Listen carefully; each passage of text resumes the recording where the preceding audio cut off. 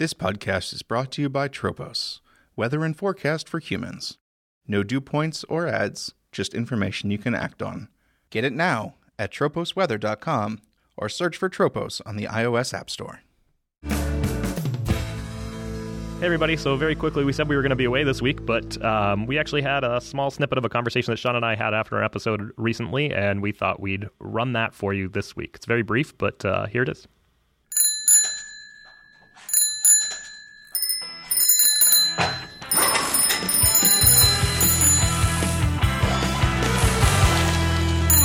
So I had an interesting experience with Rails that, I guess I always knew about our test coverage, but it still kind of shocked me.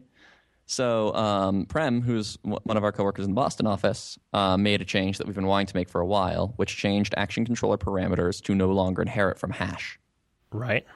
And everything is broken. So action controller parameters used to inherit from hash. Right. It no longer does. Right. Now active record is broken? Yes. Well, specifically passing an instance of action controller parameters to active record in many cases is broken because we don't have an integration test suite. So you have nothing that tests like that the values passed into new when they are an action controller parameters object rather than a hash. Right. Works. Okay. We have tests that say when we pass this object, which tries to act like a mock of action controller parameters, it works. But not nearly exhaustively enough. And so there's basically two classes of things that broke. Either things calling methods that aren't implemented on action controller parameters, like with indifferent access, which as we run into those, we do then just stop and think about it and ask ourselves, like, do we need to, does it make sense to implement it on parameters? And with indifferent access, for example, we explicitly decided no. And the other one is this the kind of thing where there's like the object now just guards the hash that is yes. composes it, and then you could, like, if you wanted within different access, you could just delegate within different access to that hash, but decided not to. And then you'd wrap it again, and that way we never accidentally lose protection by having a method on hash that wasn't implemented on action controller parameters. Right. This sounds like the change that Prem made, to be clear, sounds good. Oh, yes. No, this is a good change. I'm not trying to blame anybody. I'm saying, but it exposes a deeper problem, which is that should not have been mergeable. Like, our test suite shouldn't have passed. Right. The change was great, but I'm very worried that great change was merged in with a green test suite, and things are broken. And so the other type of thing that breaks is when we're doing is a hash, which used to return true for this and now isn't. Right. So I've got an issue that's open, and my proposed solution to this is what we should do is create a simple Rails app that has like minimal happy path common usage of every feature of Rails. And I guess my granularity of like defining what a feature is like if you look at active record base, which is basically just including a ton of modules, each of those modules is basically a feature. And it can get a little bit more granular, a little less granular, but that's and most of this is specifically how active record interacts with everything else, and maybe how the view layer interacts with the router. But for the most part, it's how active record interacts with the form builder, or how active record interacts with parameters and stuff like that. But anyway, so then we write a test suite for this Rails app, and then that app's test suite is part of the Rails test suite. So I've got one. I need to follow up with him. I've got one of my Turing students working on just getting like the scaffolding for that setup. So figuring out where in our code base this should live, and like how to set it up so that running a Rails app test suite can be part of the Rails gem test suite, and have it use the code from the gem, not code from the code, not code from the gem, and so on and so forth. But then still just have it be empty, and like have one test that's assert true. And then maybe even a test that says that a test in there that says assert false fails the Rails test suite. I don't know. Anyway, but that way we can start, because I don't think it's a reasonable undertaking, nor would I want to review a pull request that is tested every feature of Rails.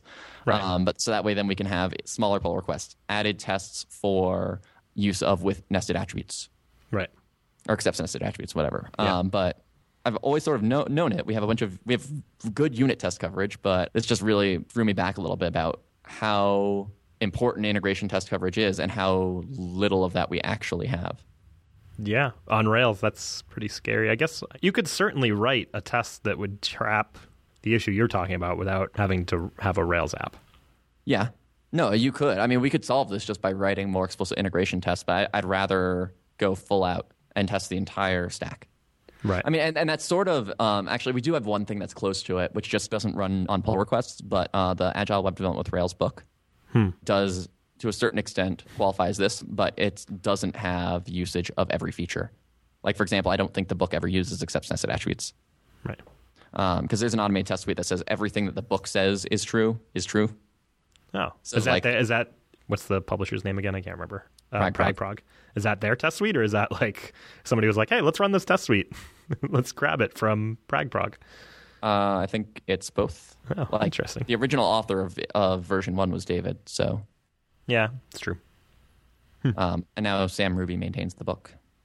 But yeah, anyway, like I thought I don't know if there is anything to have a discussion about there, but that was just the most interesting thing that's happened to me in the last 2 weeks. That was shocking, I guess. Yeah, I mean, I think that is going to be interesting because I suspect that is going to be something. If people do test the betas, they're going to find something. Somebody is going to find a few things that they're doing with parameters that they can no longer do with parameters. No, and that's fine, but I'm even tempted to mark it as release blocker just because I don't feel like I can be confident that Active Record works. That seems smart to me. Like, this needs another look. But when are we talking about? Are we still talking like sometime end of August for a beta? Probably. We haven't discussed an actual date yet, but yeah, most likely it'll be around there. I mean, I guess we can do the test suite by then. Yeah, seems okay. I mean, certainly for the high level Active Record action controller interactions, all the way from the router if you want. Right, but again, it has to be like with specific features enabled, right? So .new I don't think ever broke, but this was specifically if you were using except nested attributes for. Oh, interesting. I didn't see that coming. Okay. Yeah. Or like if you assign it through an association, stuff like that. Like if you do it, dot association equals array of hashes. No, that's still except nested attributes. There was another one that involved associations. I don't remember what it was. Current user .post .build or something. That worked fine. Yep, I think that's what it was. I should still be calling .new on Active Record, but I don't know. Anyway, but I don't want to rely on the beta to catch all of these. Yeah, definitely. And you don't want to get to the beta and everybody, like people who actually do install it, like every single person is like, yeah, this was a problem. You want to at least do a little bit of work beforehand. Yes. Yeah. Well, and more than like manually doing Rails new and clicking through and trying to figure out what could have broke. And definitely doing something better than grepping for is a hash. Because those are the ones that scare me because those could just be subtle. Right. We'll just override ISA and when passed hash, respond true.